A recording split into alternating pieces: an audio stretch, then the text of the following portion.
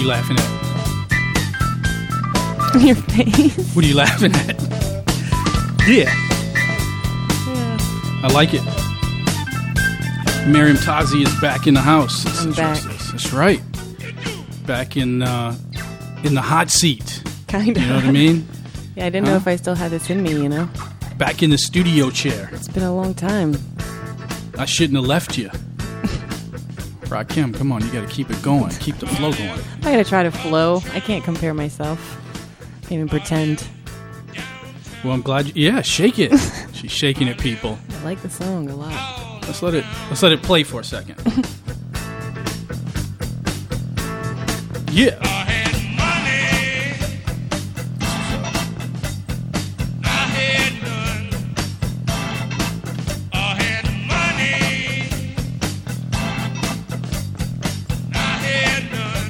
Every second is a fine.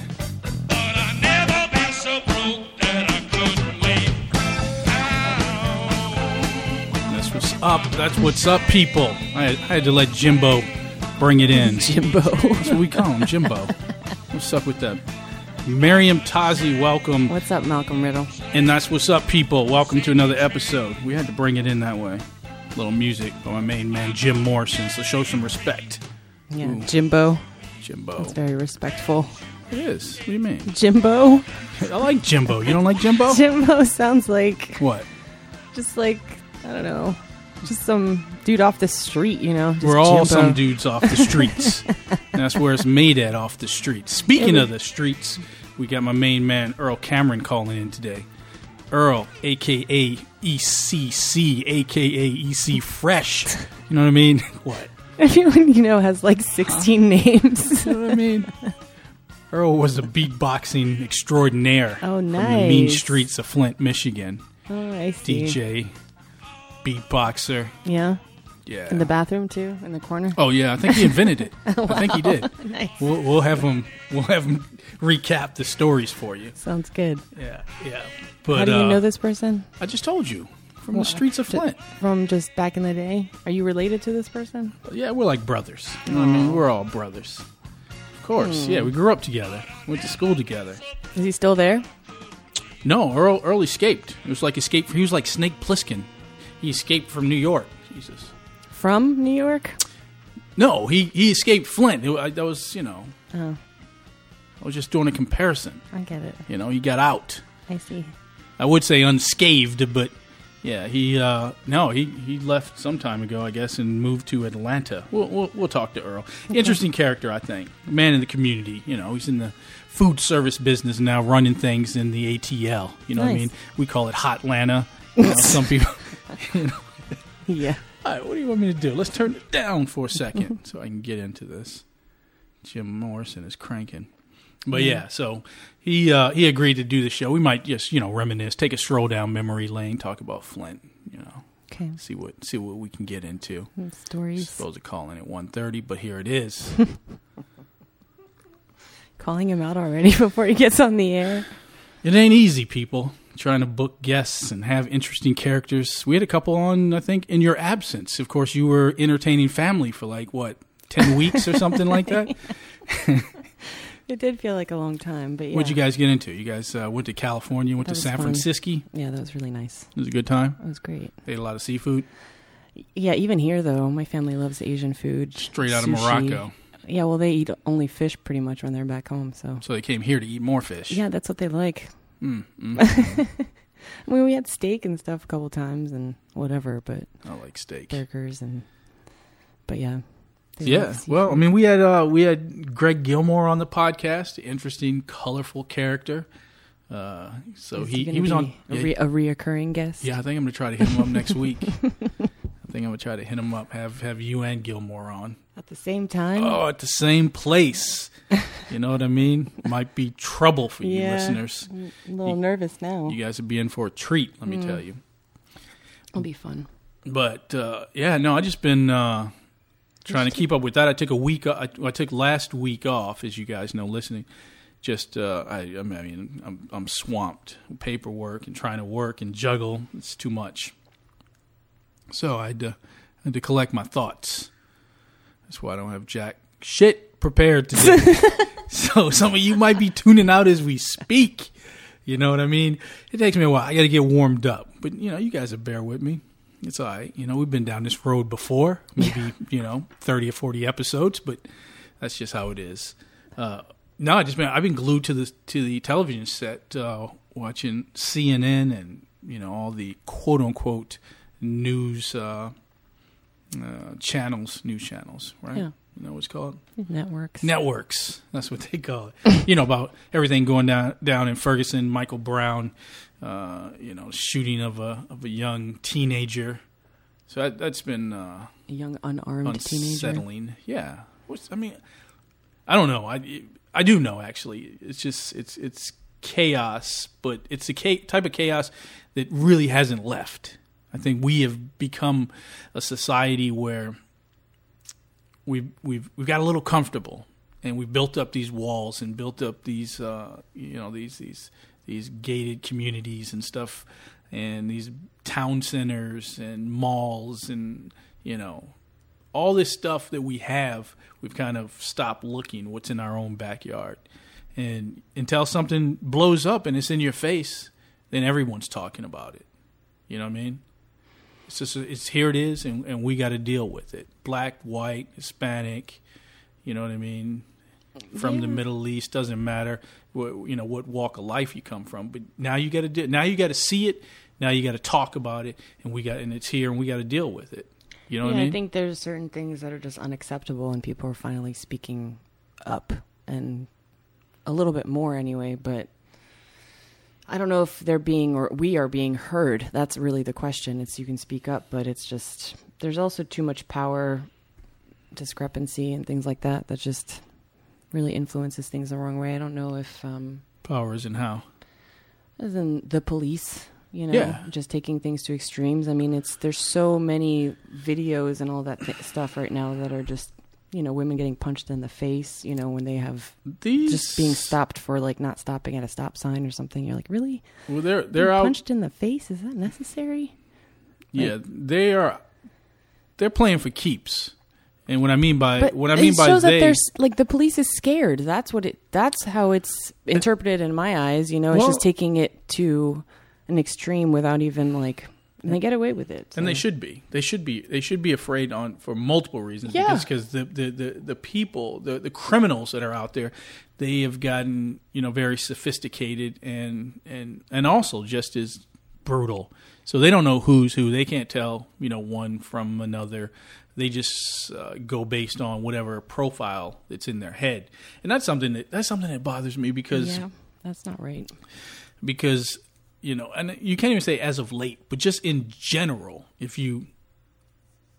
was I talking to you about this offline? I can't remember. But if you think of, if most of the time when people think of a thug or they think of a criminal, they're gonna automatically associate that with black.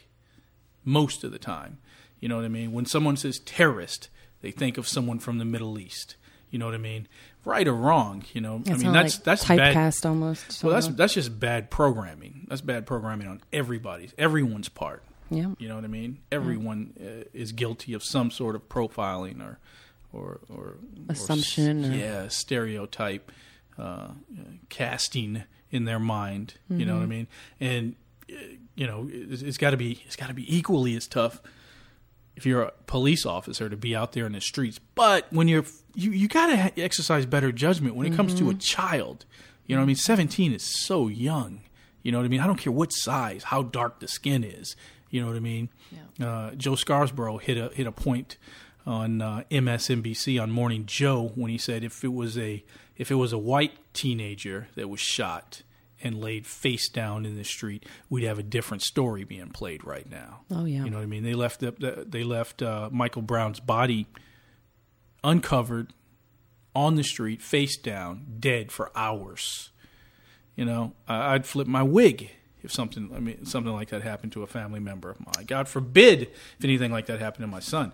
But it's a reality. It's a reality that we have to deal with. And when I mean by we, I mean anyone affected by crime. And crime isn't always carried out by the quote-unquote criminals. That's Sometimes it is carried out by authoritative figures. Yep.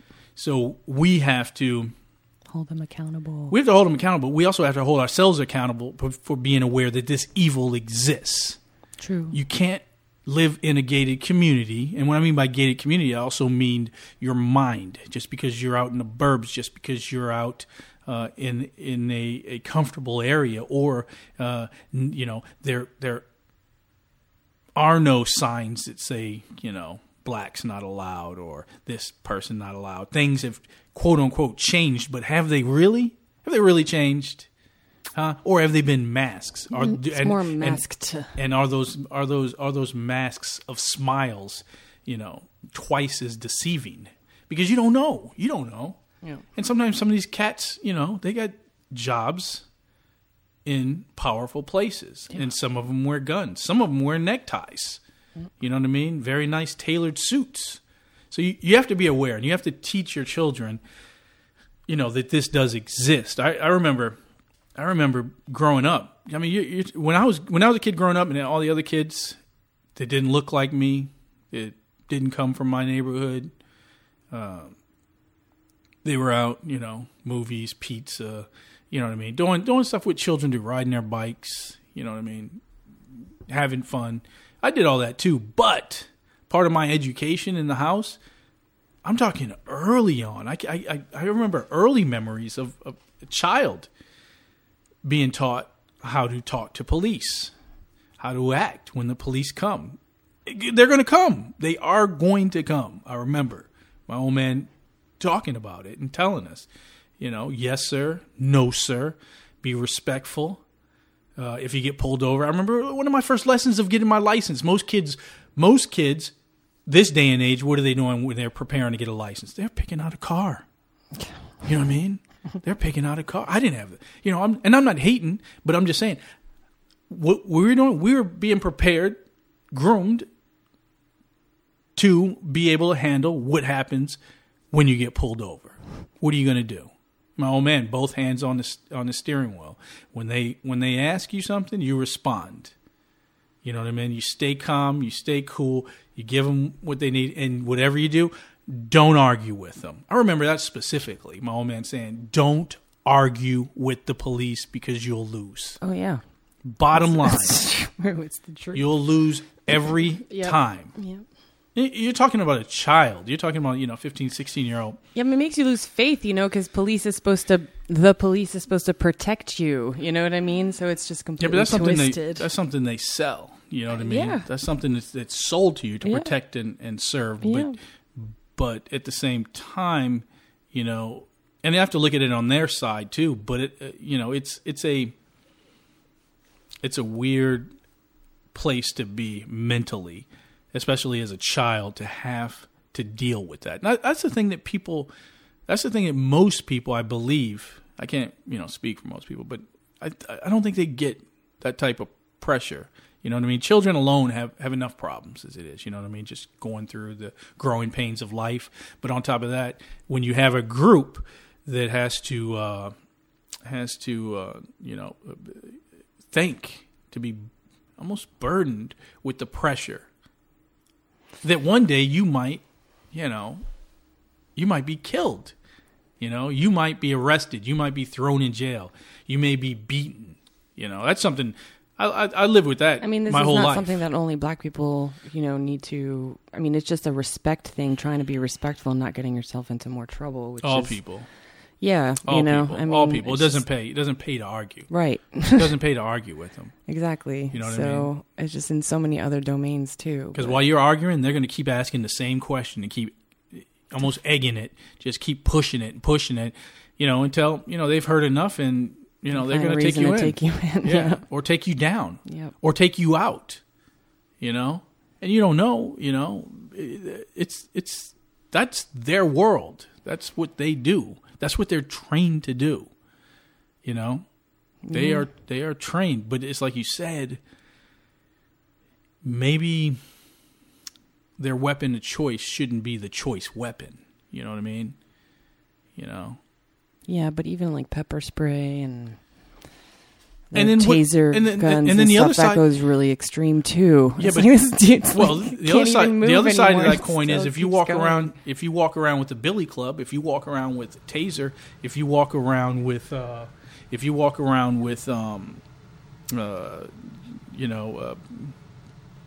I don't know what they're called. What are they called? Pellets or something like that. Stun guns and whatever. If you're walking around with that and someone pulls out an AK-47, then you're fucked. You know what I mean? Yeah, there's no easy solution, But we got to have faith in each other, but at the same time, we have to figure a way to. I think we have to figure a way to communicate and be part of the community. I think we've separated. We separated ourselves from our communities where we don't know who the fireman is or the cab driver is or the local person, who runs the small business in your area, whether that be a deli, whether that be a hardware store, the policeman, the mailman, and stuff like that. We don't even care. It's become very impersonal. Yeah, narcissism is alive and well, and with that, we build up again. Like I just said, we build these walls up. Yeah. Whereas only thing that matters is me. It's my world. You know what I mean?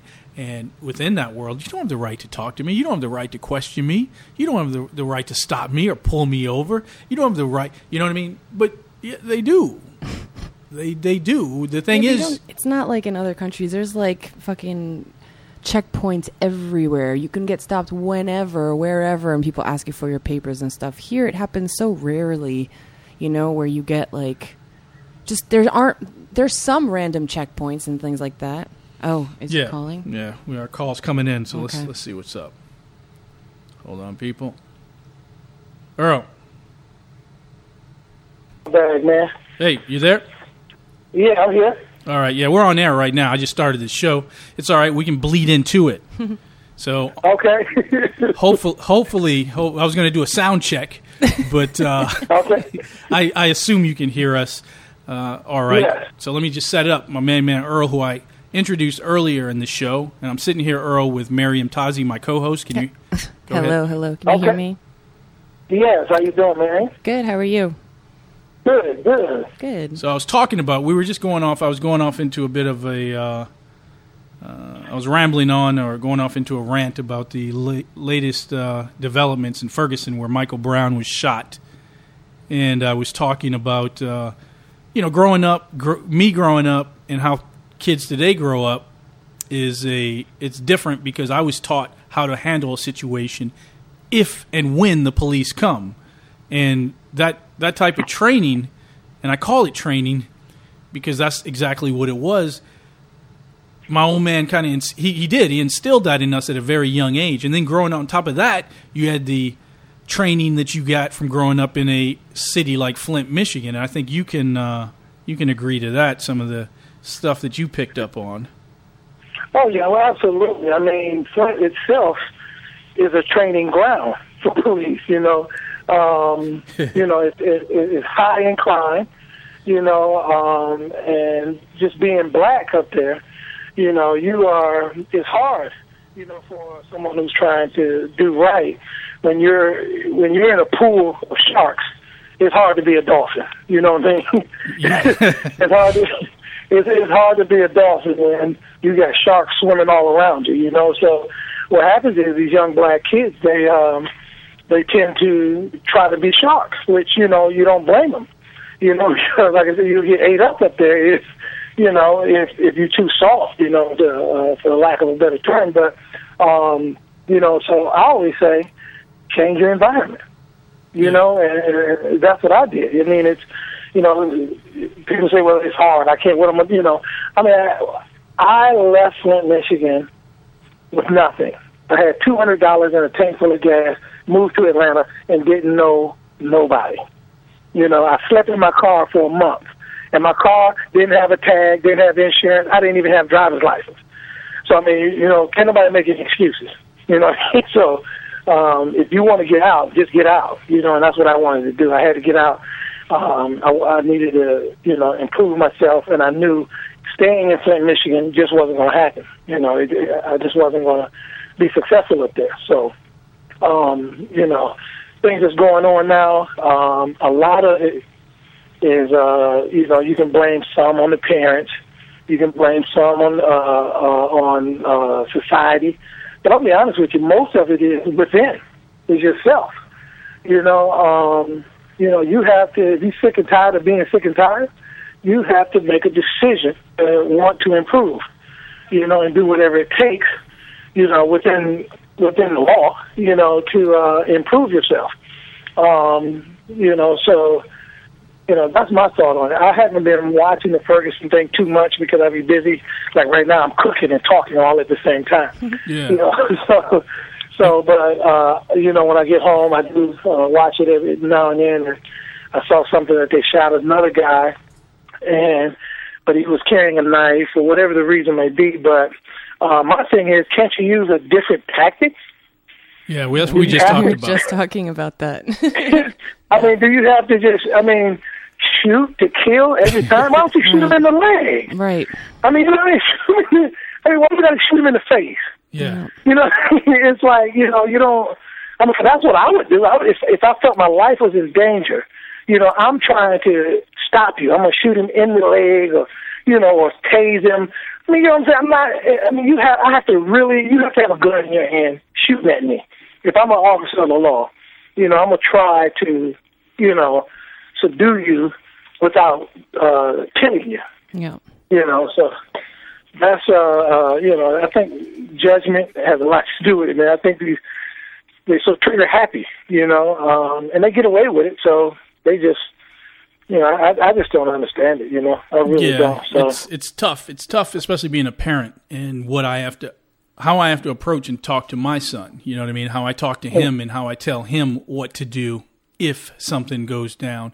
And it's not just with the police; it's with other human beings. Mm-hmm. You know what I mean? It's you don't know where or when something may go down, but believe you me, it's going to go down, and you have to be ready for it.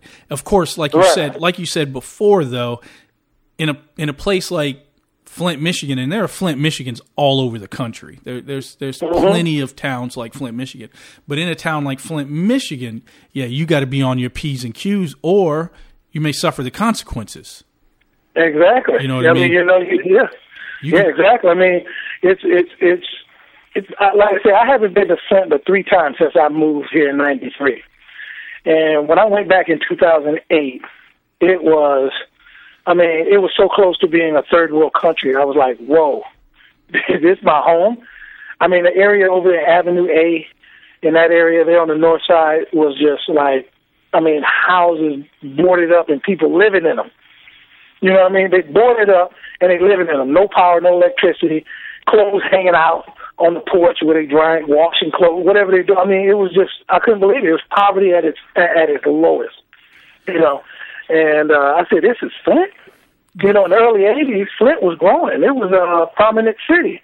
They was building, they was doing a lot of things. And then, of course, everybody knows the story. General Motors shut down. Boom, they brought crack in. And that's just a recipe for disaster, That just wiped Flint out, And, I was young and I didn't really understand what was going on because, I was still in high school, but I still didn't understand the ramifications of General Motors shutting down. I remember it clearly. Yeah, I remember people talking about it, but I didn't understand. You couldn't grasp it because at the same time, you're still a child, so you're doing child stuff. But at the same time, I remember when we were growing up, there was stuff that we had to learn. You know what I mean? Like, we were joking the other day about speaking out of turn or talking out of your neck. You know what I mean? And, and for those of you, and for the listeners listening, speaking out of turn means break it down what speaking out of turn means, Earl. Well, speaking out of turn, I'll be honest with you, the number one thing that I'm trying to figure out how I can say this and keep it clean. You don't have to keep it clean. Oh, I don't? Oh, no, okay. No. The number one thing that gets black people killed is being nosy. Speaking out of turn. You ain't got nothing to do with nothing, but yet you want to show an opinion on something that you ain't got nothing to do with. And then you get slapped, And you see it all day on Facebook, There's and videos all day, people speaking out of turn, and they just get slapped. It's funny, And so I'm like, Flint. We had a thing where we call it when you get stolen on, sucker punch. Our term we call it stealdation. That's what we call it in Flint. And it happens all the time. Some guy talking all out of turn, and he'll get sucker punched for no reason. And so that could just be a conversation that's involving 2 or 3 other people, and then he butts in. You know what I mean? And it didn't always end up with as violent as a murder, but at the same time, you could get your mouth blown out, just for butting in. And again, when you're 15, 14 years old, and you learn it because you get your mouth blown out. You know what I mean? Right. You speak out of turn, and then you don't just learn it just from listening to a guy on a podcast right now, and I'm telling you about it. No, you learn it the hard way by speaking out of turn. You know what I mean? Absolutely. Everyone does at some point. They don't. These days, no one gets blown out. At least in this area, I don't know what Atlanta's like. I'm not saying it's right or wrong. Yeah, but who disciplines your kids? You know what I mean? That's the question. Exactly. Like you can't even discipline your own child because someone will call social services on you. Yeah. Well, yeah. Right. But not in our hood. Yeah. You know what? That happened to a friend of mine. Just not even 2 months ago. And I'm talking, this is my best friend down here. And I'm talking a good guy, hardworking, takes care of his family, and his son was speaking out of turn. Okay, and so they were driving in the car, and his mom was telling him to do something, whatever, and he mouthing back, and he got the warning, because when we were growing up, you didn't get the warning. At least got a warning. You didn't get the warning when I was growing up, but anyway, he got the warning. He kept on battling. My friend pulled the car over, smashed him out the car, and popped him dead in the mouth right there on the street. And some old lady, was driving by, saw it, thought that his son was a woman, and that some guy was beating his wife. And so she called the police. Police comes, figures out what's going on, and then takes him in custody for striking his child. Yeah. And like I said, this is a good guy. He don't beat his kids. He don't do that. That's probably the first time he's ever hit his kid, and his kid is 13 now, 14, something like that. So, it wasn't even that serious, but, that's how society is now. Yeah. You can't put your hands on your kids. Now, me, I'm going to be honest with you, I don't give a damn about what society says. If my son buck up at me, he get knocked out. Yeah. Period. Now, I don't put my hands on my kids. No, I don't. I haven't whooped my kids since they were young. But, I mean, just watching on TV, seeing what, how these kids talk to their mom, especially white kids. I ain't saying all white kids, but especially white kids, they just, Mom, you're a bitch. Oh, I can't believe how people talk to their parents these days. I could never, even today, I even feel bad cursing in front of my parents. You know what I mean? It's just like, no. Exactly. To say it to them? No. Yeah. No. What was a cuss word? No, they don't answer. Yeah, they yell, Miriam, and if you respond, he's like, we don't yell in this house. You come to me. If I call you, you come to me, and it's just like, okay, that's what we do. It's just what you do. Mm-hmm. What was a cuss word? I hear these kids nowadays, hey, Tommy, yeah. I mean, you get slapped down for that. Yeah, you did. That's when I was growing up. You got slapped backwards. My grandfather was a master at slapping. I'm telling you, he was a master slapper. I mean, and it was frightening the way he would do it, And this is what kids need today. I mean, I ain't saying they need to be abused, but I mean, they need to be woke up.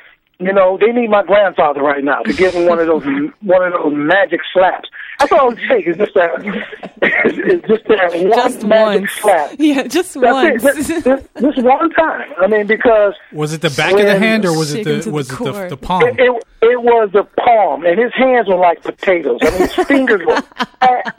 You know what I mean? And when he hits you, you know that when you ever been poked in your eye and you see that blue light real quick? Boom, it's just real fast. It's like somebody took your picture. You saw it every single time. It's a flash, yeah.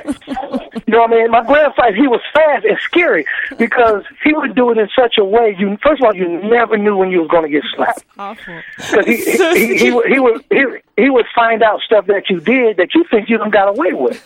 So you never knew when you were going to get slapped. And he would do things like this. This is just absolutely cruel. He would go. He knew he was going to whoop you, but he'll plan it out. It's premeditated. You know what I mean? It should be a crime. Because he'll go down to the ice cream store. He'll buy a triple-decker ice cream cone. Load it up with sprinkles and chocolate and everything. And then come back to the house, and he's just licking it. And then you looking at it, and he says, "You want some of this ice cream?" And you know, and you're like, "Yeah, I do want some of that ice cream." He said, "Come on, have your lick." And I'm talking about as soon as you get in striking range, the only thing you see is blue lights again, that flash. It's a flash. It's so quick. You know what I mean? And by the time you even realize what happened, it's 10 minutes done passed by. And you don't woke up. You don't woke up. And you're like, and he don't care. He's 3 years old. I mean, he's slapping you down. At 3. He didn't. I'm telling my grandfather, he was abusive. He was. You know what I mean? But I'm telling you right now, it made you a citizen. Gave you some fear. Yeah. Fear. I'm telling you, man. Yeah. I was telling you. So it was a magic slap, man. He would slap you so hard, man. It was frightening, and then try to tell you to stop crying. Why would parents do that? Fear. Why would parents tell you to do that? Fear. I couldn't even see parents today even having that type. Their hands are too soft today. So they can't do. I could probably shake 20 hands today, and none of them feel like a potato. None. Right, I know. No. They feel like a marshmallow. Everybody, we didn't use lotion back in the day. We only put lotion on our legs. No. As boys, we just didn't want our legs ashy. Yeah. Everything else we didn't care. Elbows be looking like matches, just rough. I mean, we didn't care. You know, but now we can wear helmets on bikes. No, we used to play. We used to play tackle football. Remember, we used to play football on the streets, and then right on the little patch of grass that you was open to get tackled right there on the side. You're right there, exactly. And you would get tangled up. You would get tangled up beyond all recognition. You would get hammered. Right. We would just wait for that ball to get lobbed up and then blow your chest out. Yeah. Right there. Let you catch it. Let you catch it. Just so we can just embalm you. So we can embalm you. Let your foot touch that patch of grass and you're done. You would just you're done for. And you'd have scars. You'd have scars on your elbows, on your knees. You would What Earl is talking about for the listeners is respect and toughness. So motherfuckers probably need to get popped in the mouth, and they need to play tackle football on the pavements. It sounds like. Is that true, Earl? Absolutely, man. I mean, I think look here. The laws here need to get tougher. Okay. Too much now, freedom. When I say yes. I mean, well, I'm not even going to say we're necessarily free, but I'm talking about just different things. You know, like if for instance, if a kid takes weed to school, they're expelling him now for the whole year if he has weed at school. Okay? Yeah. To me, that's not the right punishment. No. That is not. What you need to do is take his weed. Same thing they do over there in Bangkok. Singapore. In Singapore. They switch them. Cane their ass. Yeah. With that long, and get a professional, one of them Japanese warriors or whoever, because they know how to put the energy right at the tip of that stick. Well, there was, to your point, all jokes aside, to your point, there was a time when they used to do that with the quote unquote the paddle. They would paddle you in school. Yeah, but again, that's right. Corporal punishment. Corporal punishment it was called. Yeah.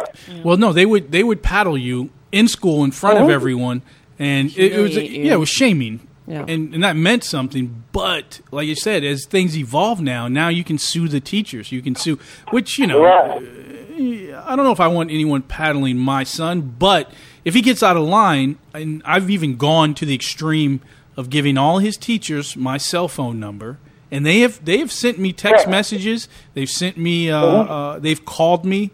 Once or twice. It doesn't happen. My guy's, I know he's no angel, but he's and I know he's listening. So but I've had his teachers call, and I pop up at that school like my grandfather used to do, and I just pop up, and he would get the fear of God. I've never had to beat my son or punish my son in that fashion, but he does respect and no fear.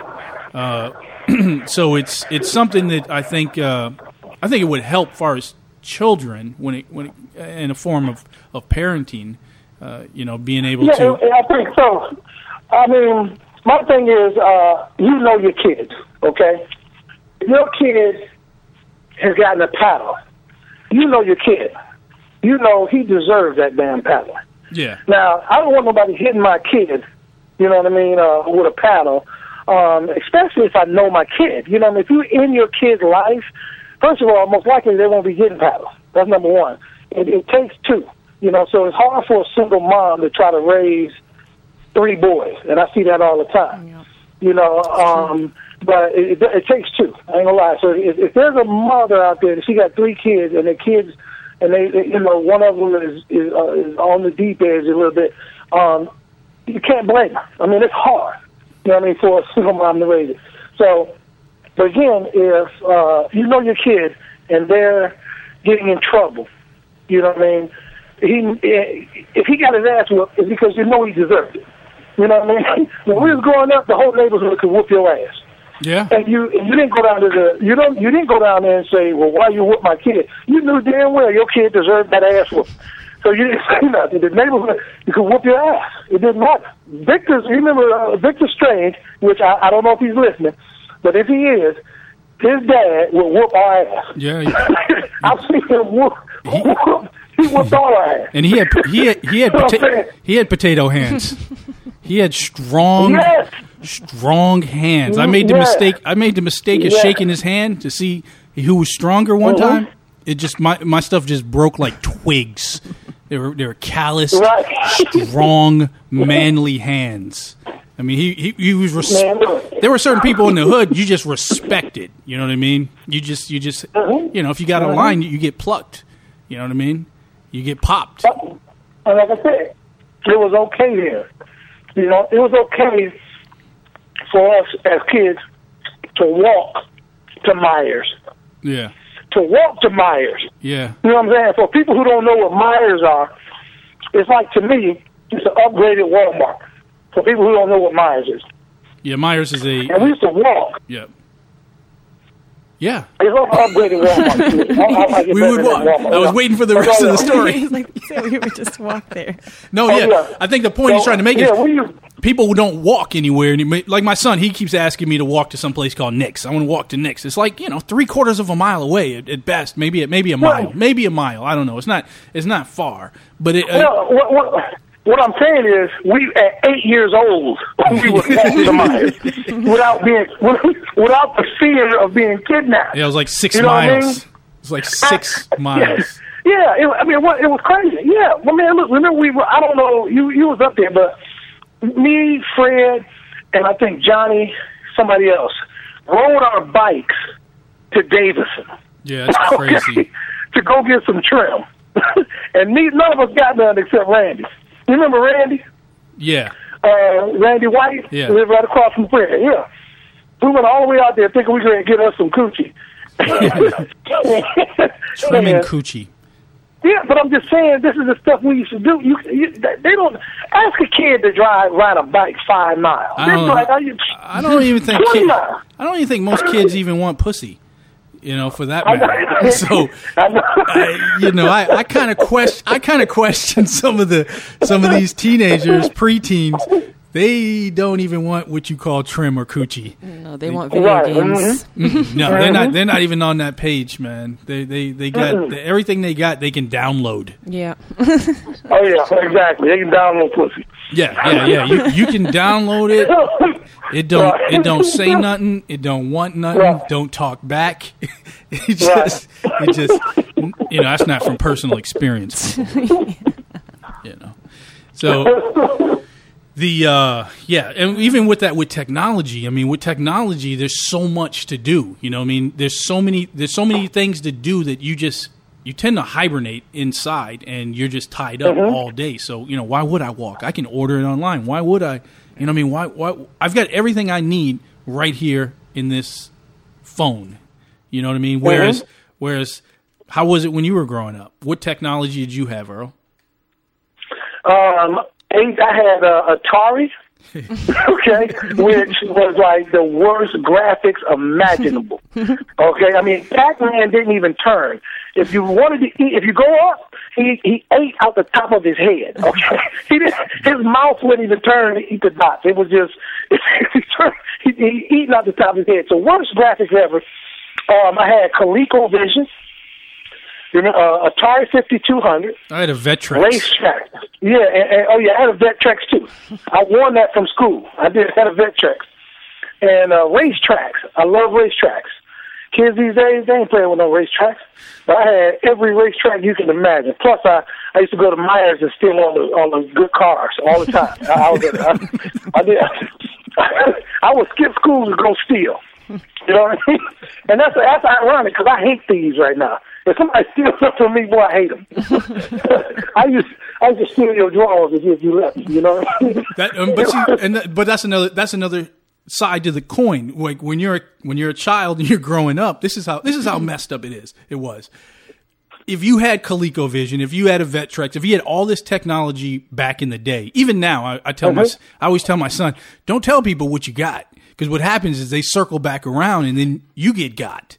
They're going to take from you if there's a criminal in your crew. You know what I mean? Maybe in the suburbs it isn't going to happen.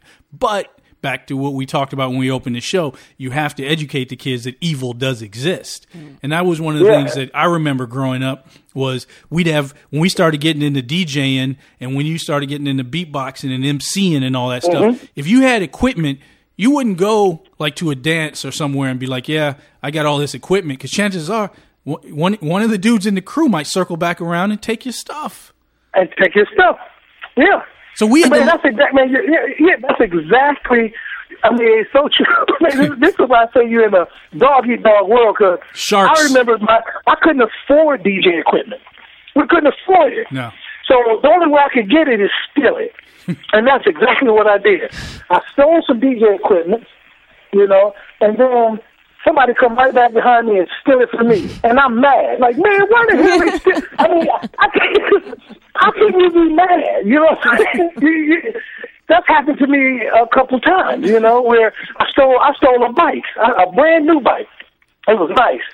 And I went somewhere, and my cousin, I told him before I left, I said, don't you ride my bike. I'm calling it my bike. I stole that damn thing. And I said, don't you ride my bike because somebody's going to take it from me. He said, okay, I ain't going to do it. He rides my bike anyway and gets it stolen. And then I commenced to whooping his ass. Now, why am I whooping his ass? This is the mentality that these people have today. You know what I mean? Is that I'm whooping his ass because he got my stolen bike stolen. Some of you make sense. But that's the overall corruption. And again, this isn't. We've kind of veered off. We were talking about Michael Brown earlier, but now we're kind of reminiscent of growing up in the streets. That's the and all neighborhoods aren't like that. But at the same time, if you let it corrupt you, you don't even know that you're being corrupted. You don't know. It starts. That's all you know. You are innocent. You are, in your parents' eyes, you are good. You know what I mean? But at the same time, stuff starts bleeding in, and you don't even know it. Like, you don't even recognize that you're corrupt. Like you got some corrupt ideas and tendencies. Yeah, you don't even. Yeah, you don't recognize it. No, you don't. You don't even recognize. Yeah, you're just taking one step down a dark path. Mm-hmm. And sometimes you can pull out of it, like Earl did. Hopefully, you're not stealing bicycles anymore. But right. yeah, it's a weird thing. I mean, I've known people that would go to the extremes, and I think there's one story in the hood where dude slept over in an electronics store to get a boombox. You know what I mean? Oh yeah, that was one of my best friends too, Robert Joy. I don't mind putting his name Calling out there. him out. Because I know that. I know. So we were kids. We were kids. So and the boombox is today's version of having an iPod. If you had a boombox in our neighborhood, you were the shit. Oh yeah. You were the shit. You were the shit. Yes, yeah. Yeah. We ain't talking about no little tape recorder. We talking about this box weighed 45, 50 pounds. Silver. That's what we talking. And you carried it on your shoulder. Subwoofers. You know what I mean? You walked around with it. Yeah, it would eat up batteries. If you play it and all you got in those batteries in 2 days is dead. Yeah. It would eat up them D batteries. But yeah, that was a good friend of mine, and we were genius. So man, that was genius to think of that. We're the reason why they got alarm systems now. That's why they got motion sensors today. I'm serious. They didn't have motion sensors. All they had was an alarm on the door. If you break the window, it's going to go off. But if you sleep inside the store, you can take whatever you want, and by the time you walk out the door, that's when the alarm comes on, and you already left. Yeah. So it was, they got smarter because of us, sleeping inside the store. Whoever heard of some shit? I mean, we'd go in there and hide in the clothes and go to sleep. It was stupid. And then we just walk around the store and just go shopping like we own the store. So it was crazy, man. I tell you, it was crazy. You remember that stuff? Yeah. I remember. He was hailed as a king, a god, because you have to understand, we love technology, and it didn't exist when we were coming up. Earl and I would go to school dances just to look at the DJ. We would go and just watch. And we'd just stand there and watch the DJ. Yep. And if he made a move and he left his equipment, believe you me, Earl and I was thinking. We were thinking. We were plotting. But we respected. The thing is, we respected the art and the craft of DJing so much. We were just in awe. And we would watch and figure a way, once we got that equipment, how could we imitate? How can we do that? How can we mix that? But we would just go. We go to the dances. Everybody else is dancing. Okay? Everyone else is dancing. We'd be right there up in the front looking at the DJ, watching his every move. Watching, and waiting. You know what I mean? Until like, a lot of times it would break out and we'd be in some place in a corner, and then it'd be a battle, like a beatboxing battle or something like that. Which Earl and Flint, I think Earl probably... In the 80s, Earl was probably the best beatboxer in Flint, Michigan. Wow. Yeah, I had a couple challenges, and they fell to the wayside. But yeah, he's proud. He should be. I probably was, one of the best. I think that's that's one of the things that kind of saved a lot of people. People always say sports or boxing or football or even education. There are certain things that come along, and it was so painful though, because again, we didn't have technology, but through the early years of hip hop and rap, that kept us going. Like in our neighborhood, that's just what we did. That was our dream. Yeah, that was our dream to. We wanted to be Run DMC. Yeah. Bad. We wanted to be Run DMC. Bad. That's it. They were, and still to me, hands down, they are still the best rap group ever. I still wear shell tops. Yes, he does. Yeah. I mean, hands down, they were the best rap group, hands down. And nowadays, you don't even have a rap group. No. A rap group You don't have a rap group? That's lame. No. You know what I'm saying? That's why they look at it. That's lame. Well, it's all about the person themselves, what they can say, what they can do, what they can buy. You know what I mean? Yeah, and they ain't even spitting. They ain't even spitting lyrics. You know what I mean? I can make a song right now out of nothing. Right now, I just cooked me a sausage. I can make a song with a song. I'm eating me a sausage. I'm eating me a sausage. I'm eating me a sausage. That's all they do. You would have got. Look right there. I'm eating me a sausage. With today's talent, what they call talent anyway, would have got booed so bad. Oh my God! I mean, straight up booed. And even what they call beat. But what do you think about today's beatboxing? I've seen somebody on the internet that was pretty tight. It's different now. It ain't the type of see back then we cared about bass. Yeah. How loud can you do it? And I'm talking about the more bass, the better you were. Yeah. And that's what I was good at. Bass, and I had some sounds. But now it's not about bass.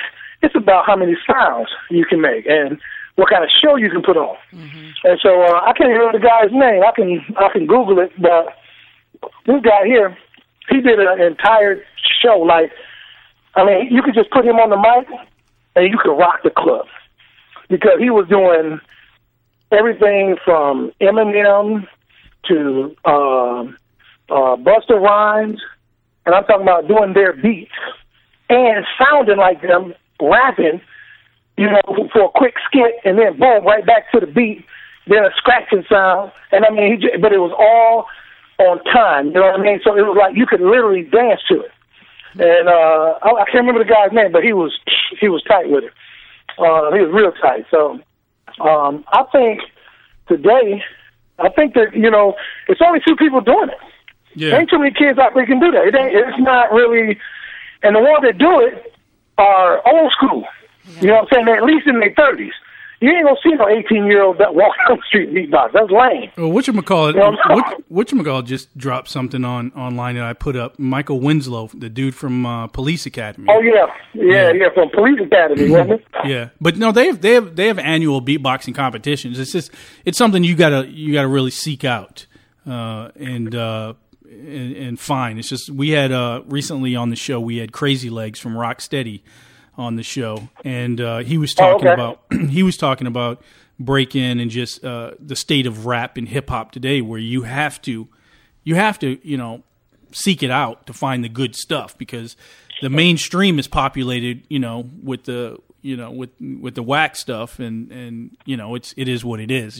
It's just saturated, and that's what they're feeding us, but that's not the good stuff. Mm-hmm. Right. Yeah. So you gotta seek it out. But yeah, growing up, you know, Earl. I remember like many battles in bathrooms with you. Many beatboxing battles, and I've talked about this. I've talked about this on the show, and Miriam always looks at me like I'm crazy. I was like, no, you don't understand. You go in the bathroom, and that's where you're gonna get it. That's where everyone would battle. Yeah, and that's where the bass was.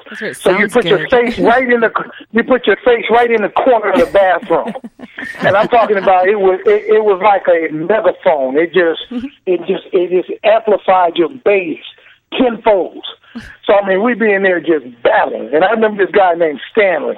He was like new to Southwest, and I think he came from Detroit, and he was dark skinned, you know, and he had a little bass, you know, and he had a few followers. You know, and so they were like, "Oh, I need you to go battle Earl," you know. And this was like, you know, Muhammad Ali meets George Foreman, you know. You know what I'm saying? And so we go in the bathroom, and he has a couple of new sounds that nobody heard. So they were like, "Ooh, ooh," you know. And then, you know, I just stayed with what I know. And I had one sound that I had made up, you know, and everybody went nuts. And I had the bass with it, you know, and I won that battle. But he was my closest competition. But you know, I was like the Muhammad Ali Frazier, you know, me and Stanley. You remember that battle? Yeah. I remember just about every battle was pretty epic, because you guys. Right. I mean, it was something off of a movie when you look back and you know, I don't reminisce I guess I talk about it quite a bit on the podcast, but when I think about it and you watch stuff today, it's pretty much something out of a movie because it would just be a crowd, especially in our school, growing up in Flint, going to Southwestern, any school, shares these same stories. But I mean, it was, you had, anybody who played sports, you had nerds, you had all these different groups, and you had the MCs, you know what I mean? You had the B-boys. Yeah. You know what I mean? Mm-hmm. Right. And anything that we did, like you would get some people in study hall, you get some people to go to the games, but when the B-boys did something, everyone watched. You know what I mean? Everyone watched. Everyone. The school. Everyone watched. That's a lot of power. But we didn't even know that there was power in it. We had no idea. It was no idea. Everyone was just did their part. You know what I mean? Everyone did their part. We love doing it. Yeah. We love doing it. And something else you said, Malcolm, is MC. Yeah. Do you know? I'm telling you right now. Ask any wannabe rapper right now. The young ones, the wannabe rappers. Mm-hmm. Ask them what an MC is. What does it mean? Yeah. I promise you, they won't even know. They'll be like, what? They don't know. Because I be asking, I'm like, do you know what an MC is? And they're like, no. Do you know what it stands for? They can't. No. They don't know. They don't know how to control a mic. That's right. That's what I'm saying. Like, that's mic controller. Yeah. And you just can't say mic. You got to know how to control a mic. Yeah. It ain't just you just pick up a mic. You an MC. You a mic controller. No. And they don't understand the They can't. depth And of you power. and to move a crowd, like would they be able to move a crowd in a bathroom? Right. You know what I mean? If you were just talking, Right.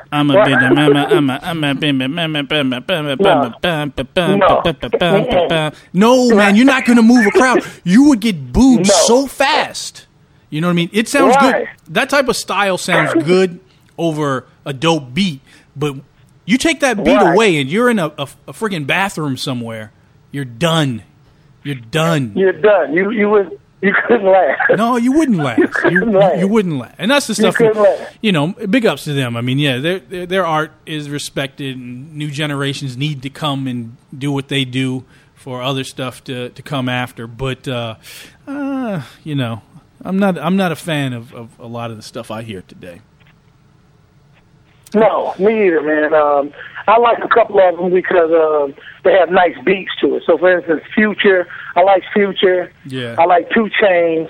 Yeah. But it's not too many. You like everyone I other hate. than that. Yeah, I like what's his name? Lamar. What his name? Kendrick Lamar. Yeah. Something Lamar. Yeah, Yeah, Kendrick. Kendrick Lamar. I like him. Yeah. And but I don't like them enough to go buy their CD or download their music. Yeah. I mean, Okay. but that's now, not, back in the day, yeah. Ice Cube, I'm first one in line. Yeah. LL Cool J. Remember we used to have it. LL Cool J before we had it. Somebody had the I'm Bad. Somebody had leaked it. Yeah. We had it. He had a bootleg. There was a bootleg version. There was a bootleg. It hadn't even came out yet. Hadn't came out. We had no internet. We had no internet back then. You have to understand, to get a bootleg back in those days, you had to be committed. You had to be the criminal of criminals to get that version out into the streets. Right. Like, you had to be committed. Exactly. It was unheard of. And we had it when we thought we had the Holy Grail. We thought it was the Holy Grail. Remember when I was picking up radio stations in New York? Yeah, we how I did it? Huh. Yeah, you had the antennas. I had hooked up the cable. Yep. Yeah, I had the antennas, and I hooked up the cable and the CB radio to my box. And, man, I'm picking up a New York station. And we thought it was... And everybody was like, man, where you getting no mixtapes from? Yeah. I got Grandmaster Flash mixers, and I got Jam Master J mixers. And they like, man, how you getting there? I'm like, man, I got New York stations. Didn't nobody believe me until Vic and Fred and them came over, and they saw this contraption. I had a contraption. Yeah. I had wires and antennas and cable and all kinds of stuff, and I'm picking up stations in New York, crystal clear. Yeah, it was. And, it was a time where you would gather around the radio station certain times of the evening. In Michigan, certain times of the evening, we would listen to the DJ called The Boogie out of Saginaw, Michigan. And then a certain time of the day out of Detroit, we listened to The Wizard. So we would, just like people would go home. Well, you don't even rush home to watch TV shows anymore because you can just DVR them. But you would go home at this specific time to tape record, right? You would tape record the mixes to see who got it. And, it was a big deal. It was a huge deal. Yeah.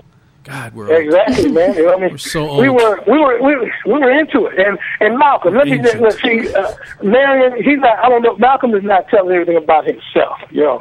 Malcolm was somewhat spoiled. I don't even know. Malcolm had. Yeah. He had all the mixed stuff. Yeah. Okay, his dad made sure he got everything. So Malcolm had the turntables. He had the mixer. He had all the albums. Yeah. And be honest with you, Malcolm, you don't see the real. No, you couldn't scratch with the dad. Oh. He had all that equipment, but he couldn't scratch that good. Yeah. But he still loved it. Oh yeah, that's I'll clarify though. I will clarify. I don't know if I was spoiled as I was. I just kind of did a lot of stuff, took a couple beatings, and did what I was told so I could get those records. I remember my old man, not so much my old man, but my grandfather actually would reward me every Friday. So I go to school. You go to school, whatever, and he'd give me like an allowance, and I take that money and I go to Nick's up on Dort Highway.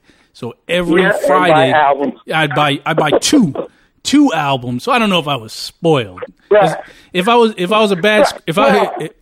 a bad scratcher, I'd probably equate that to the belt drive turntables I had. But exactly. But that's exactly what it was. Though. Yeah. But no, the reason why I say that is because you had equipment. Yeah, I had equipment. I ain't talking about just you had equipment. Things haven't changed. We couldn't get equipment. Yeah, we didn't get equipment. You know what I'm saying? Yeah. You had gold ropes. You had the big gold rope. Yeah. We didn't have no gold ropes unless we stole them. You know what I'm saying? You had all of the shell top Adidas. Yeah, I did have a lot of Adidas. We didn't have the shell top Adidas. You had the leaves. You know what I'm saying? You had all the jeans. You know what I'm saying? You had your stuff together. You know what I mean? Malcolm was the man. Yeah. You know what I'm saying? Trey was Prince, and his brother Trey was Prince. I know. I've seen pictures. Yeah, that was. He thought he was Prince. That was a weird thing I talked about on the podcast too, where you had b-boys in the hood. You know what I mean? You had MCs, b-boys, beatboxers. You had a bad DJ, being me, as you've pointed out, and then you had a crew, and you can tell any stories that you may have on this. You had a crew of people that were Prince and ninjas. Sometimes they were Prince, yes, and then sometimes they were kung fu artists. That was. I call it out. It was Che and my man, the one who Pringle, Andre Pringle. Yeah. But it was a whole bunch of them. It was a whole bunch of them. It was Lynn Parks. Oh, yeah. It was Lynn. Yeah. It was Pierce. Yeah. It was a whole crew of them. Yeah. And they wore the karate shoes. And yeah. No, but they wore the karate shoes with the white sole on them. They were real thin. Yeah. They were like tight pants at the lady. They were ninjas and MC Hammer pants. But they had tactics too. They had nunchucks. Oh. They had staffs. They had all this stuff, but they had hair like Prince. You'd see them in the day, and I swear to God, they go to school. They dress up. They look like they do the Prince look, and then all of a sudden, out of nowhere, they got a kung fu outfit, Chinese outfit on, from head to toe. Do you remember the jackets came in style, and Fred had one of those Shaolin jackets. Yeah. You know the kind of, it doesn't have buttons, but it's like a tie. Right. You tie it up. Had the big cuff.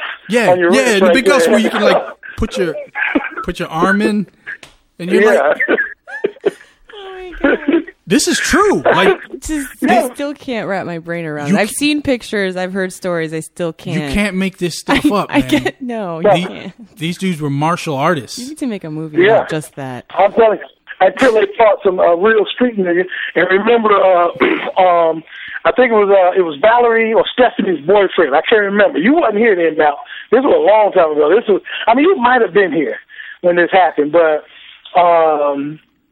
the dude, he lived in the alley right across from me in that alley, and he had a German Shepherd. But anyway, he said something smart to Stephanie. I don't know what it was, but I was down there on the porch, and I didn't even know it was going to go down.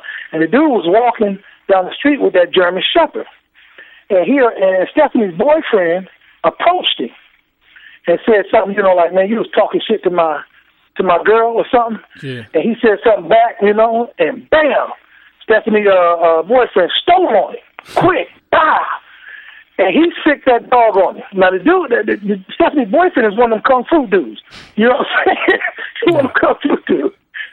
They got to get into their they had to get into their stance. It's weird because they would do it. They had the stance where they would couldn't understand. He couldn't get in there. So he didn't have time to get in that thing. No, when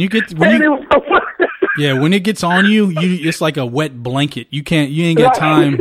You ain't got time to go through the movements. You just got to get it off you. It's it's quite a colorful picture when I think about all those times. And so you left. What year did you leave Flint?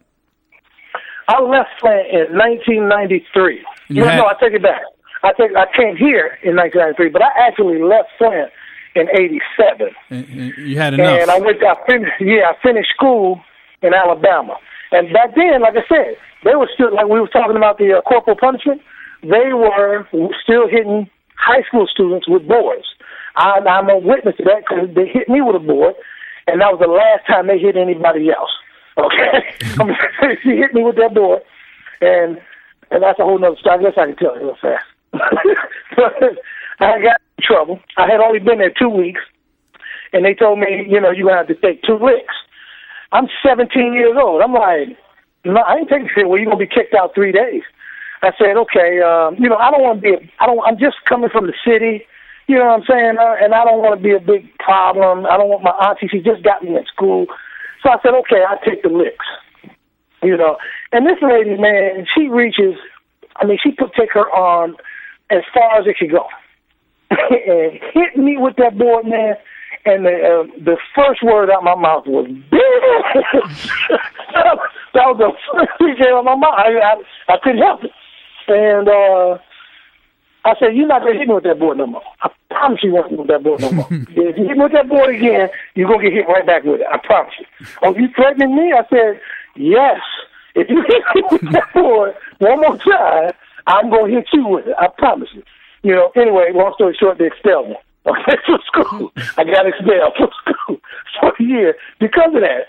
And I don't know what my point was, but your question was, when did I leave Flint? Okay, I'm sorry. On a little tangent there. Yeah. Right, yeah. Anyway. Bringing back old memories. I left in 87. Yeah, it does. I left in 87 and finished school down in Alabama, a small country town, in 89. I came back in Flint in 90, stayed there until, like I said, 93, and left again. And those, man, we have to do another podcast on that because I'm telling you, from 90 to 93, I got a 2-hour show for you. Is that right? I got a 2-hour show for you, for real. It's that's when, I just came back from Alabama, and you country, and you don't know you country. Yeah. You know what I mean? I'm telling you, you know what I mean? You're talking funny, but you don't know. You think you're still cool. You're wearing, You're wearing a lot of Carl Kanai. Yeah, and British Knights. British Knights, I'm thinking I'm French to death. I had on British Knights, Carl Kanai. And, you think you just tight. And everybody laughing at your ass. And back then, damaged, used jeans. Yeah. cross colors. Yeah. That's what was out at the time. And I'm sitting here with Carl Kanai, British Knights. Country ass. You know what I mean? Old troop suits. You know what I mean? They was blazing me, man. And that was the other thing I could do. I could sing real good, too. Yeah. For those who don't know, who's listening and don't know what stanging is, that's roast, Jones, whatever. In Flint, we call it stanging. Yeah. You know, so I could do that pretty good, too. Snapping. But anyway. Snapping. Yeah. That's what they say in Virginia? Snapping? No, they say Joan. I think of New York, they say snapping. Snapping. Oh, yeah, okay. Podcast. So. Oh, okay. Yeah, we say staying roast. Not breakdancing. Now it's roast. I used to be pretty good at that. Roasting. Yeah. I used to roast some people. Why, you big. Right, yeah. Having, yeah. You know, looking, mug, you know. Oh, man. Yeah. You know, you started out like that. Oh, man. We'll have to, why, you big. Yeah, we'll have to do a podcast just based on snapping or joning, right, or the whole nine, whatever you want to call it, for the people to be educated on that side. So you went to Atlanta, and would you set up shop there, right? Because what do you do now? I am a caterer. I own my own catering company here in Atlanta, and it's a blessing. Yeah, that's what's up. Yeah, man, you know, it's a blessing. I ain't gonna lie, because like I said, people who know me, you know me, Malcolm. You came up from the streets of Flint. You know what I mean? From stealing bikes to equipment. Exactly. You know what I mean? To Right, wearing bad fashion to having a successful catering company. Yeah, like I said, I just told you I got expelled from school. Yeah. So obviously I didn't graduate. So how did I get my degree? And like I said, it's another whole story. But I got a prison GED, and I'm proud of it. I am. Yeah. I got my GED in prison. Yeah. So I'm just, you know what I mean? Most people who know me know that, first of all, they know I was cool, good guy, I wouldn't hurt nobody. But at the same time, they just said he would beat the teacher. Right, yeah. Yeah, right after I said I'm going to hit her with the board. Right? Got expelled. Yeah. No, you wouldn't hurt anyone. Well, right. Are you kidding? Have you seen his hands? Earl's got potato hands. Right. But no. Of course not. I never had no felonies, you know what I'm saying? Never been in no trouble like that. I was in the boot camp program they had down there in Mississippi. But their particular program is in prison. Yeah. So, you know what I mean? It's in prison. So, at Parchment Penitentiary. It's hot but I was there. locked up for, it's hot. You know what I mean? And I pick cotton. Okay, I pick cotton. Yeah. So, people don't think you're picking cotton in the 80s and 90s. Even right now, they're picking cotton at Parchment Penitentiary. People don't know this. But you pick cotton. They got cotton fields and they got pecan trees. Did you guys sing songs? Swing no. low. Oh no, that'd have been dead wrong. But look, they on horses. They watching us on horses with 30 carbon.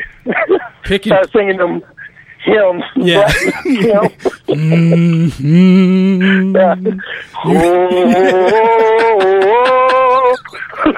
My feet. No. You had to pick pecans. God damn! Did you eat them? Yeah. No, I mean that was just, we picked pecans and we put them in a basket and they sold them or whatever, you know. And we picked cotton and we dug trenches. I'm talking, man, 4 football fields. You had to dig these trenches because they were putting a new pipeline in. So we digging these trenches, man. They I think it's 4 or 5 feet deep, and they give us these short-handled shovels. I'm talking about, man, mini shovels. These shovels are like 2 feet long. Okay, and I'm talking about, man, you back breaking, and we had to do all that, man. I'm telling you, it's like a military camp, shit. You know. And so you raised up out of that. Say again? I said, so you raised up out of that to graduate and land on your feet in hot Atlanta. Man, look, like I said, I slept in my car for a month, and I was happy. I didn't have no driver's license, no tag, no insurance, no job. Yeah.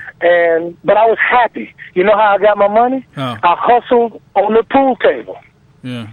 I was a pool shark. This guy. And so, but I had to be, when you're hungry and you're sleeping in your car, you had to be very selective and you had to be pretty smart when it comes to playing pool and know who you're playing. Yeah. And it was it was a roller coaster ride, from the beginning, from 93 to 96. It was up and down, up and down, up and down, and it was because I just wasn't. I didn't have a male figure in my life to teach me, money management, bank accounts, stuff like that. Yeah. I taught myself everything, and so I got, after 3 months, I got on my feet, and I was making good money, man. I mean, police free money, Yeah. I was making anywhere from $1,000 to $1,500 a week down here, police free. And I was doing something that I never thought I would even, if someone told me I would have been doing it, I'd be like, you crazy. I'm selling meat door to door. Yeah. And everybody be like, what? Yeah. I sell steaks door to door. Yeah, That's what I did. And it took a while for me to catch on to it, but once I caught on to it, I was incredible at it. And people couldn't believe it. They were like, you want what? I'm going to go sell some meat. Meat? What? And then people had to literally go out with me. They had to go out with me to see me do it. They'd be like, I'm talking to, and I promise you, I sold meat to racist white folks. I'm talking about straight up racist. Ku Klux Klan. Yeah. I mean, they got the KKK on their trailer. They got to eat. And I stopped. They got to eat, man. I'm telling you, look, I got some stories for that, man. I don't know how much time you got on this podcast, so I'm just like, but man, I went through it. Yeah, you were down hustling. here. You were hustling. You were hungry and you were hustling. Yes, Yeah. and then I had lost my driver's license again. I got my driver's license, then lost them again from getting so many tickets and speeding. I was making so much money, but I would keep all my money in my pocket. So I'm walking around with $6,000-$7,000. I get robbed. I'm bankrupt. I'm out of business. You know what I'm saying? Because I wanted to walk around with a knot. Yeah, I just want to pull out a knot. I want to buy a soda and pull out $4,000 just to pay for one soda. You know what I'm saying? That's that hood mentality. Yes. Yeah. That's exactly what it was. Yeah, the hood mentality. And so, after, going up and down, losing my license, in jail for driving while license suspended, and it was just bad from 93. I don't say all bad, but it was just, like I said, roller coaster from 93 to 96. In 97, I met my potential wife in 96, and then married her in 98. Yeah. And got 2 beautiful kids. I was an entrepreneur from there, and it kind of slowed me down. That tends to happen. What I mean? Yeah, it slowed me down. You know what I mean? And I could see my path, what I needed to do. Yeah. And it just one thing after the other. Every year was better financially. It's an evolution. It sounds like your story. Is from rags to riches, so to speak. Whereas you evolved in a lot of ways, not just financially but also mentally. When you're in a state, when you're in an environment, you can't just blame it all on the environment. You said it early on. A lot of it is on you. What you want to do. What are you going to do? What thirst you need to quench, and how hungry are you to better yourself. So I think, you're proof of that it can happen. And it sounds like you went through it all. Yeah. Yeah. Well, you got to want it, you have to want it. And sometimes, not to get spiritual with it, but sometimes, God will close one door to open up another one. And I'm sure, we've heard that saying before, but it's true. You know what I mean? Some people be like, man, they're crying because they just lost their good job. Yeah. You know what I mean? There's a reason for it, I look at all negative as a positive. I really do. I thank the Lord for sending me to prison. Yeah. I really do. I thank him for that dude busting me in my face. Did we talk about that? No, We didn't I'm talk just about saying. No, that was in Flint. Yeah, that's a Flint story. Yeah. Hey, but he didn't knock me out. Just so you know, I just got stolen. Anyway, but I'm just saying, all the bad, people can accept yes. Yeah. People can accept yes, but they can't accept no. Yeah. You know what I'm saying? And those are the times when a person's character shows. Yeah. You have to, people do it all the time. They say, "Can you loan me $100?" And I say, "Sure." They happy.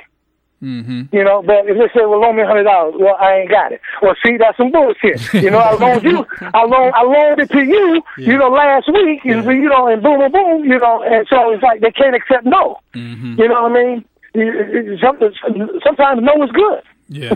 So you got to be. I'm happy in any situation. That's why when I am in a struggle, people never know it. They never know it. That's why they always.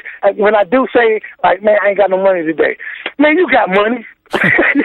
they just you how you ain't got money? You got a business. You gotta, You gotta ask yourself. You gotta think for a second. Damn, maybe I do got money. What? Am I lying to this dude? No, I ain't lying. It's like, so it's people, man, gotta, stop being so negative. That's all the stories they have is negative. So they come in, man, it's all negative. Yeah. Then anything you bring up, they're going to look at the negative side. Hey, man, I'm going to start me a new business. Man, I heard people who start their own business, they fail after the first 6 months. You're like, damn. Just everything is negative. And I don't even hang around people. Yeah. Exactly, right. Yeah, I agree. So that's what that's the same thing with when we reminisce and joke about growing up in Flint, getting blown out, speaking out of turn and stuff like that. You take that negative and you turn it into a positive. What have you learned from this experience, and what can you do to advance and move forward? And I appreciate you taking the time out because I know you're cooking. What are you preparing something for an event or something? No. I was just some of my employees in there. I was just cooking some stuff for them. So they stayed a little later. So he's got a staff. I got 12. Yeah, I'm a small business, but I got 12 full-time employees. That's something. So, that's impressive. Good job. Yeah, man. Man, kudos to you too, Mal. Because like I said, you know what I'm saying. You got out of Flint. Yeah. You know what I'm saying? And stayed out of Flint. You know what I'm saying? and made something, man. But I always knew you were gonna make it. You know what I'm saying? I did. I always knew you and Trey, just because your father, you know what I'm saying, how he was a go-getter. You know what I'm saying? And it's hard to be a failure when Sam is your father. You know what I'm saying? Because he was a go-getter. You know what I'm saying? Yeah, if you're a failure, if Sam is your father, you're like, what something wrong. Yeah, something ain't right. Well, So. Yeah. No, yeah. You know my old man. You know my grandfather. My grandfather, parents, and my mother played a big part in any successes that I've had. But I've had a lot of failures in my life. But you just pick up the pieces and keep going, right? Mm-hmm. That's all we can do. Yeah, that's it. I mean, you play your hand, you're dealt. Yeah, success. Quit whining about the cards. Success to me is having another chance, breathing. You know what I mean? It doesn't always equate to what truck or what car or how big the house is. No. It's having that opportunity to keep advancing and to think of something new and try something new. So success is perception. Yeah. It's like you just said. To you, it's it's like what you just said. That's success to you. Some people think, excuse me. Some people think graduating from college with your degree, your master's, that's success. Some people think if I make $1 million, I'm successful. Some people think just, hey, if I make $40,000 a year and I got a career, a steady job, I'm successful. So it's just perception. Me, I am. I just can't be stagnant. I got to keep moving, no matter how much money I make or what kind of car I drive. I just want to keep going. Like, I play golf on a regular. I'm an avid golfer, and I'm pretty good at golf. And I got a driver that I hit well. I hit it good. Yeah. As soon as they come out with a new one, I want to change it. Why? Because I can't stand still. I just can't. You know what I mean? I want to advance. It's like the computers. If I can get me a brand new computer, and it's the Apple, it's the Mac, it's the nice one, and as soon as they come out with another one, I want to get rid of that one. Yeah. You know, it's like, you know, I want to keep growing. You know what I mean? I want to keep growing. So right now I'm in that thousandaire bracket. It's hard to make $1 million, people. If y'all listening, for people listening, you have to work to make $1 million. Okay, it's not, you know, it's gonna fall in your hand. You're not gonna become a super rapper overnight and make $1 million. You got to work hard at it. Yeah, I'm telling you. You have to take those rolls of $4,000 that you have in your pocket and put them away. You know what I mean? Yeah, those big knots. Exactly. You gotta put them away. Hey, Earl. Earl, where is what's the name of your business, and where can people find you? And the name of my company is Two Guys and a Grill Catering. I got two companies actually. Two Guys and a Grill Catering is the name of my catering company, and then I also have a banquet facility that seats 300 people and where's that? Dance floor, bar, and the whole nine. And it's called Cameron Hall. Where's that? Where's that located? That's in Conyers, Georgia. It's about 25 miles out of Atlanta. Yeah, you got a website? Yes, I do. It's Cameron Dining Service at gmail.com. And the beauty of that, people listening, if there's any Ku Klux Klan members, he sells meat and will service anyone. Yeah. Can you believe that? Yeah, and the thing is, though, you know, it's like a baby. You know, they don't know no better. Malcolm, we didn't really know about racism up there. We didn't really know about. Yeah, I've talked about that on the podcast. How we had, you know, it could be someone Asian, Latino, white. Yeah, we just had a crew.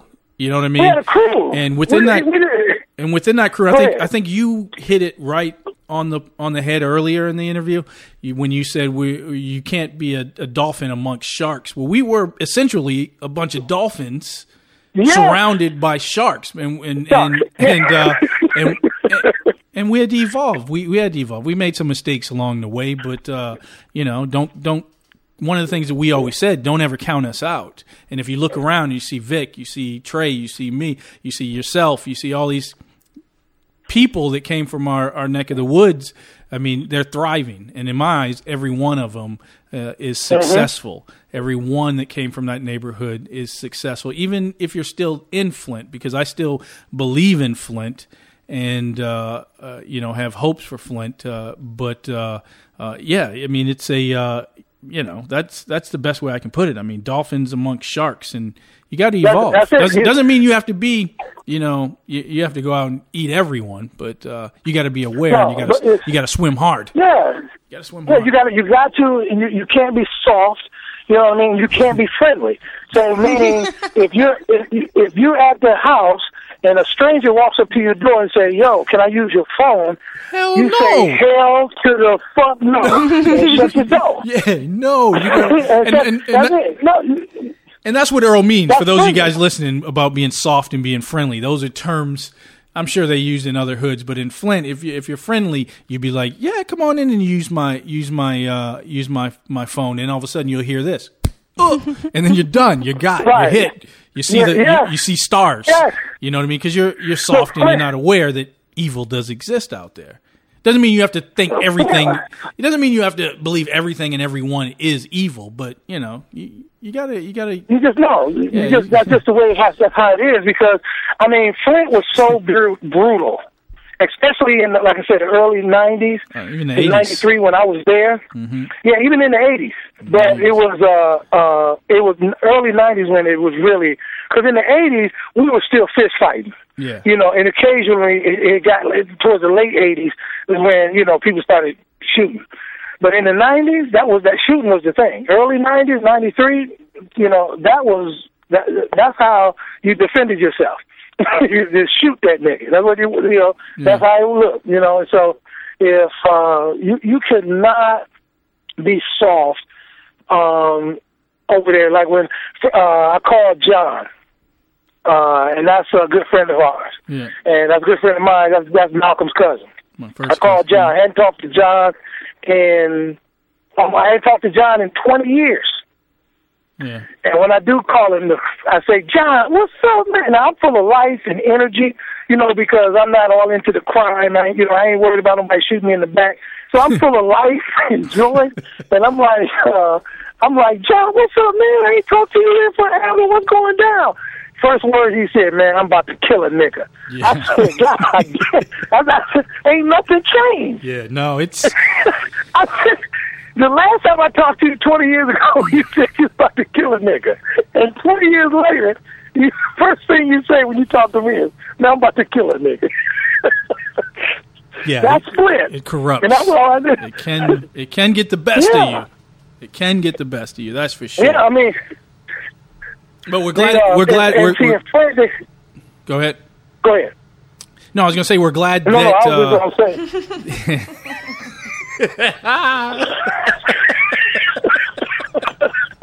You guys are the same. Go ahead. I was just be quiet. I was just going to say that I'm happy that it didn't get the best of you and consume you. That's what I was going to say. So. Right. Yeah. Well, it almost did. Yeah. It almost got me. It did, and it took something like that to get me out of Flint. And what I mean is, I had plans, because I had plans on coming to Atlanta, and I had it planned out. I was going to, save this money, have enough money when I get down here, get me an apartment, put my furniture up in storage. I had a nice little plan. But see, sometimes those plans don't work out that way. Yeah. But don't let that stop you. You know what I mean? So somebody put it this way: I had to either kill a nigga or I had to leave. Basically, those were your that's choices. What got me out of Flint so abruptly. Didn't nobody even know I had left. You know what I mean? Didn't nobody know I had left when I left, because I had to leave abruptly. Somebody blew my car up. You remember that, Mal? Well, yeah. No, I know the story. It's it's a story of legends. Yeah, somebody blew my car, and I know who did it. Yeah. And the thing is, the person who did it, I took care of him. Yeah. Gave him money, putting food in his mouth, blah, blah, blah. Yeah. And I knew at that point, now see, you're in Flint. Like I said, you're around sharks. Yeah. Now, the only option I had was I had to go and kill him. That was one option. The other option is leave. What was your thought when would you just wake up and your car was on fire, or how'd that happen? Yeah, it was 4:00 in the morning. God. And we live in apartments and where you had to be buzzed. They could buzz you and then you could talk to the person through the microphone. And they woke us up and they said, hi. Yes. Okay, she should be inside. Let me, I'm sorry. That's okay. But, I'm going to tell her to come around. I'm sorry. I know we're on live TV. Somebody just walked up to me. You're not live. I mean, live radio. Okay. Somebody did that. Okay. No, but somebody buzzed me and said, "Hey," and he said it real calm. They were like, "Okay, the building is on fire, and they're asking everyone to evacuate." So I could smell the smoke, and so. Me and my girlfriend, we got up, and, we weren't even rushing. It was just, we threw our clothes on, pajamas or whatever, and we walking downstairs. And at this particular apartment, the carport was under the apartment, okay? So as we walking down the steps, I'm looking, and it looked like Godzilla done breathed on my car. I mean, my car is absolutely in flames. They have no chance of saving it. Okay. And I'm like, what the hell? I said, I was just planning to go to Atlanta within the next week. Okay. And so, I'm like, after they put the fire out, the fire chief, he said, it looked like someone threw a firebomb in your car. I know exactly who did it.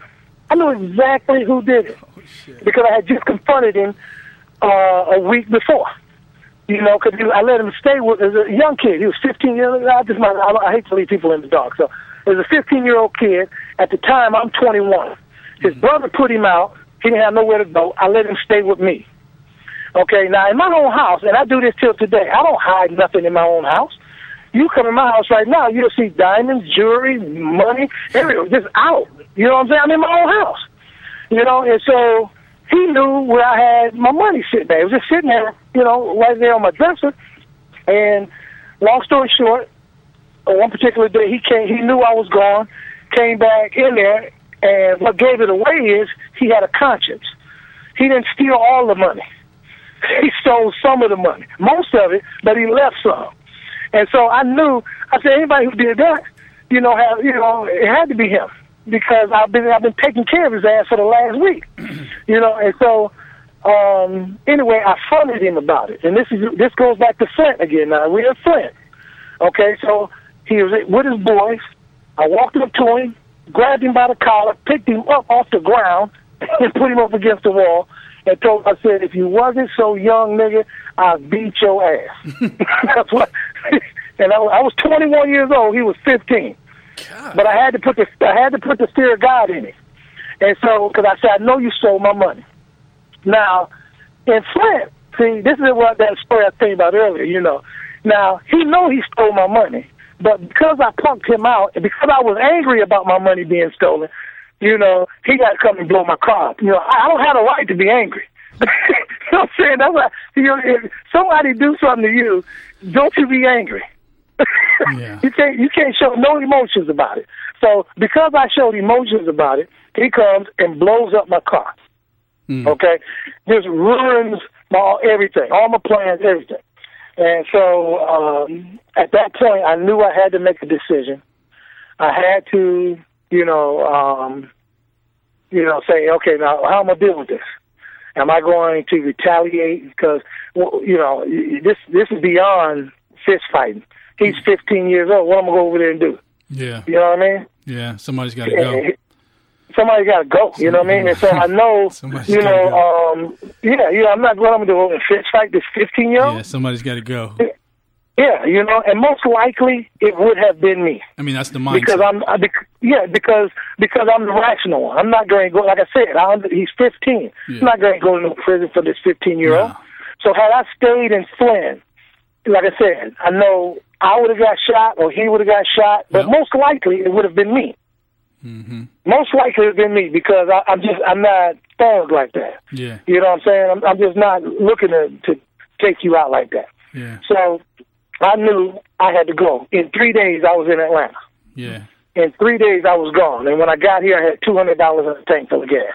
That's it. No license, tag, nothing. And, the rest is history. So now, like I said, I've been in business now for almost 15 years. My kids are doing good. Even though me and my wife are not together anymore, we technically we're still married, but we're cordial. So my life is good. I have nothing to complain about. Good. Nothing. Good.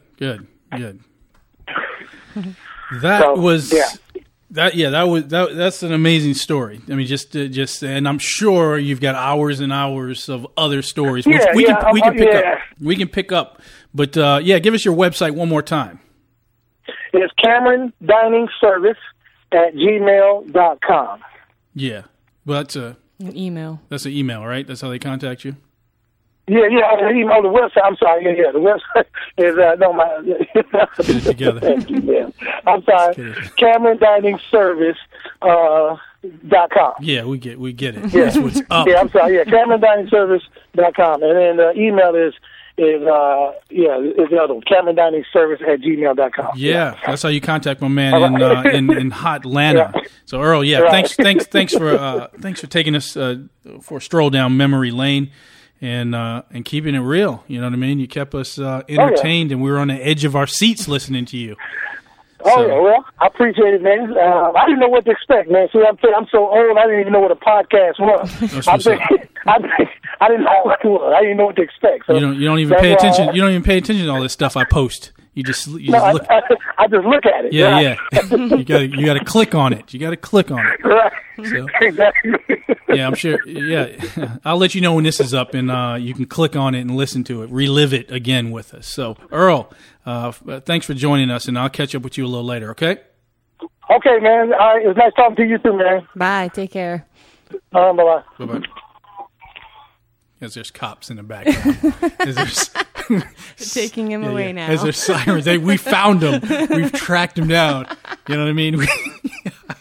Did you hear the sirens? Yeah, I did. Yeah, God here we go. forbid. Yep. We got him now. All these years. Good timing. You see the headlines. Atlanta man caught finally after years. Bicycle theft. It says he's a caterer, you know what I mean? by day. Yeah. It wouldn't hurt a fly. Yeah, I told you though. But no, all jokes aside, I mean that's my man. So that's what's up, people. So yeah, just for the record, you know, we started the interview or the show off, talking about what's going on down in Ferguson. The story kind of evolved, so we got off track. But interesting story, very inspirational story, because you got to know what's going on, you know, in these places. Not to compare Flint to what's going on in Ferguson. It's two separate, different stories. But Earl's story, I think, is one of great evolution. It's something that where. And Flint isn't all bad. There are good parts of Flint. There are great people in Flint, great families in Flint. My grandmother, she retired from GM at Flint. So there are great stories out there. But all we see in the media are all the bad things that are going on out. Flint's always in the top 2 of the worst place. And there are bad things about it. You know, you can't perform open heart surgery, you know what I mean, on a body, which meaning GM, and then just leave the wound open and think that, it's going to heal and repair itself. And that's the only analogy I can use when it is Flint. We are put in a situation, we have to deal with it, and we have to evolve. Even if you're a Dolphin, you have to evolve somehow to either stay in that environment and make the best out of it, or get out and make the best out of your life. And in this case, that's what my main man Earl did. And hats off to him, and hats off to everyone from and in Flint, Michigan, and all the other Flint, Michigans, you know, in America and in the world for that matter. Keep your head up and keep keeping on. Yeah, keep your motor going and keep. Stay focused, because, one wrong turn, there's consequences out there. Yep. And we don't want to lose any of them, any of you, no one. Because, there's value out there. True. There's every soul out there, I don't care what, race they are, where they come from, we're priceless. There's no value, there's no number that you can put on a human life. And to see anyone shot down and left for dead, or just make a mistake and blow someone's car up, or make a mistake because you want something that your neighbor has, you know what I mean? It ain't worth it. There's a way. You always have options. If someone listening right now, that they might think their hood, Northern Virginia, in a gated community is the worst situation, but keep in mind you got options. It's not the worst of the worst. You're breathing, and your mind is healthy to some greater or lesser degree, but it may be clouded. But you got options. So keep that in mind, people. Miriam Tazi, you got options. Okay, you got options. Don't be a gangster all your life. I'm trying to tell her, people. You guys don't even know Tazi like I know Tazi. But that being said, I appreciate you guys tuning in. Miriam, I'm happy you're back. Thank you. Good to be back. We'll keep this show going for another episode. Domino, motherfucker. Heard that they said that it's raining man, but the offer that I'm making won't be made again. You don't have to write, you don't have to call. It's a one-time offer for nothing at all. And there's no red tape. I don't make it hard. You don't need cash, money, or a MasterCard. I got easy terms and a layaway, but I need a quick decision. vision and I need it today. And if you find That you don't like my way, well, you can send me back in 30 days.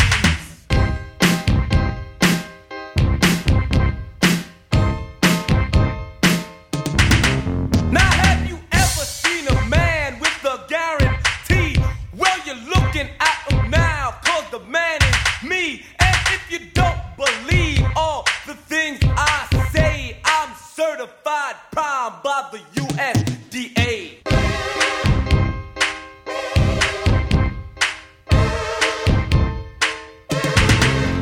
Now the name that I use is DJ Run, and I'm a fast talking, slow walking number one. And if you don't believe all the words I say, then you're a natural born fool who's got to be that way. I got a 50 rating and a 50 share. Every minute, every hour that I'm on the air.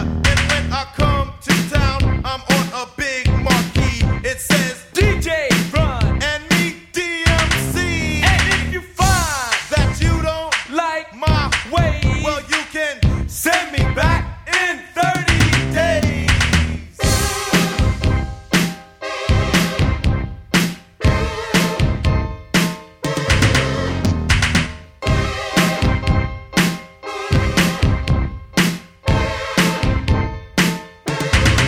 A good job and lots of money might not be enough. And to satisfy your needs, it may be rough.